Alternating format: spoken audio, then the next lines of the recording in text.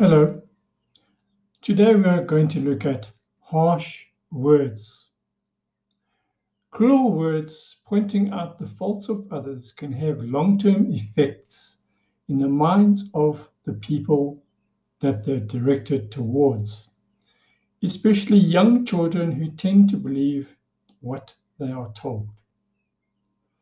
Most of the time, harsh words or abuse are motivated by anger, but sarcastic words can be hurtful too.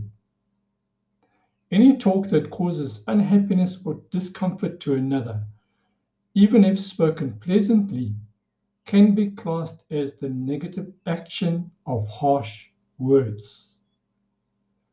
So let us consider a meditation for this.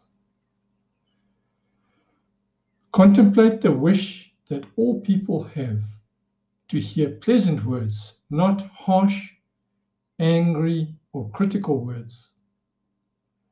Recall a time when you may have spoken harshly to someone. What was the motivation?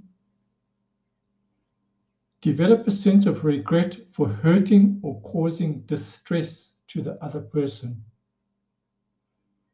Resolve to avoid harsh words and to speak kindly, particularly when people may be vulnerable. Choose to praise, not criticize.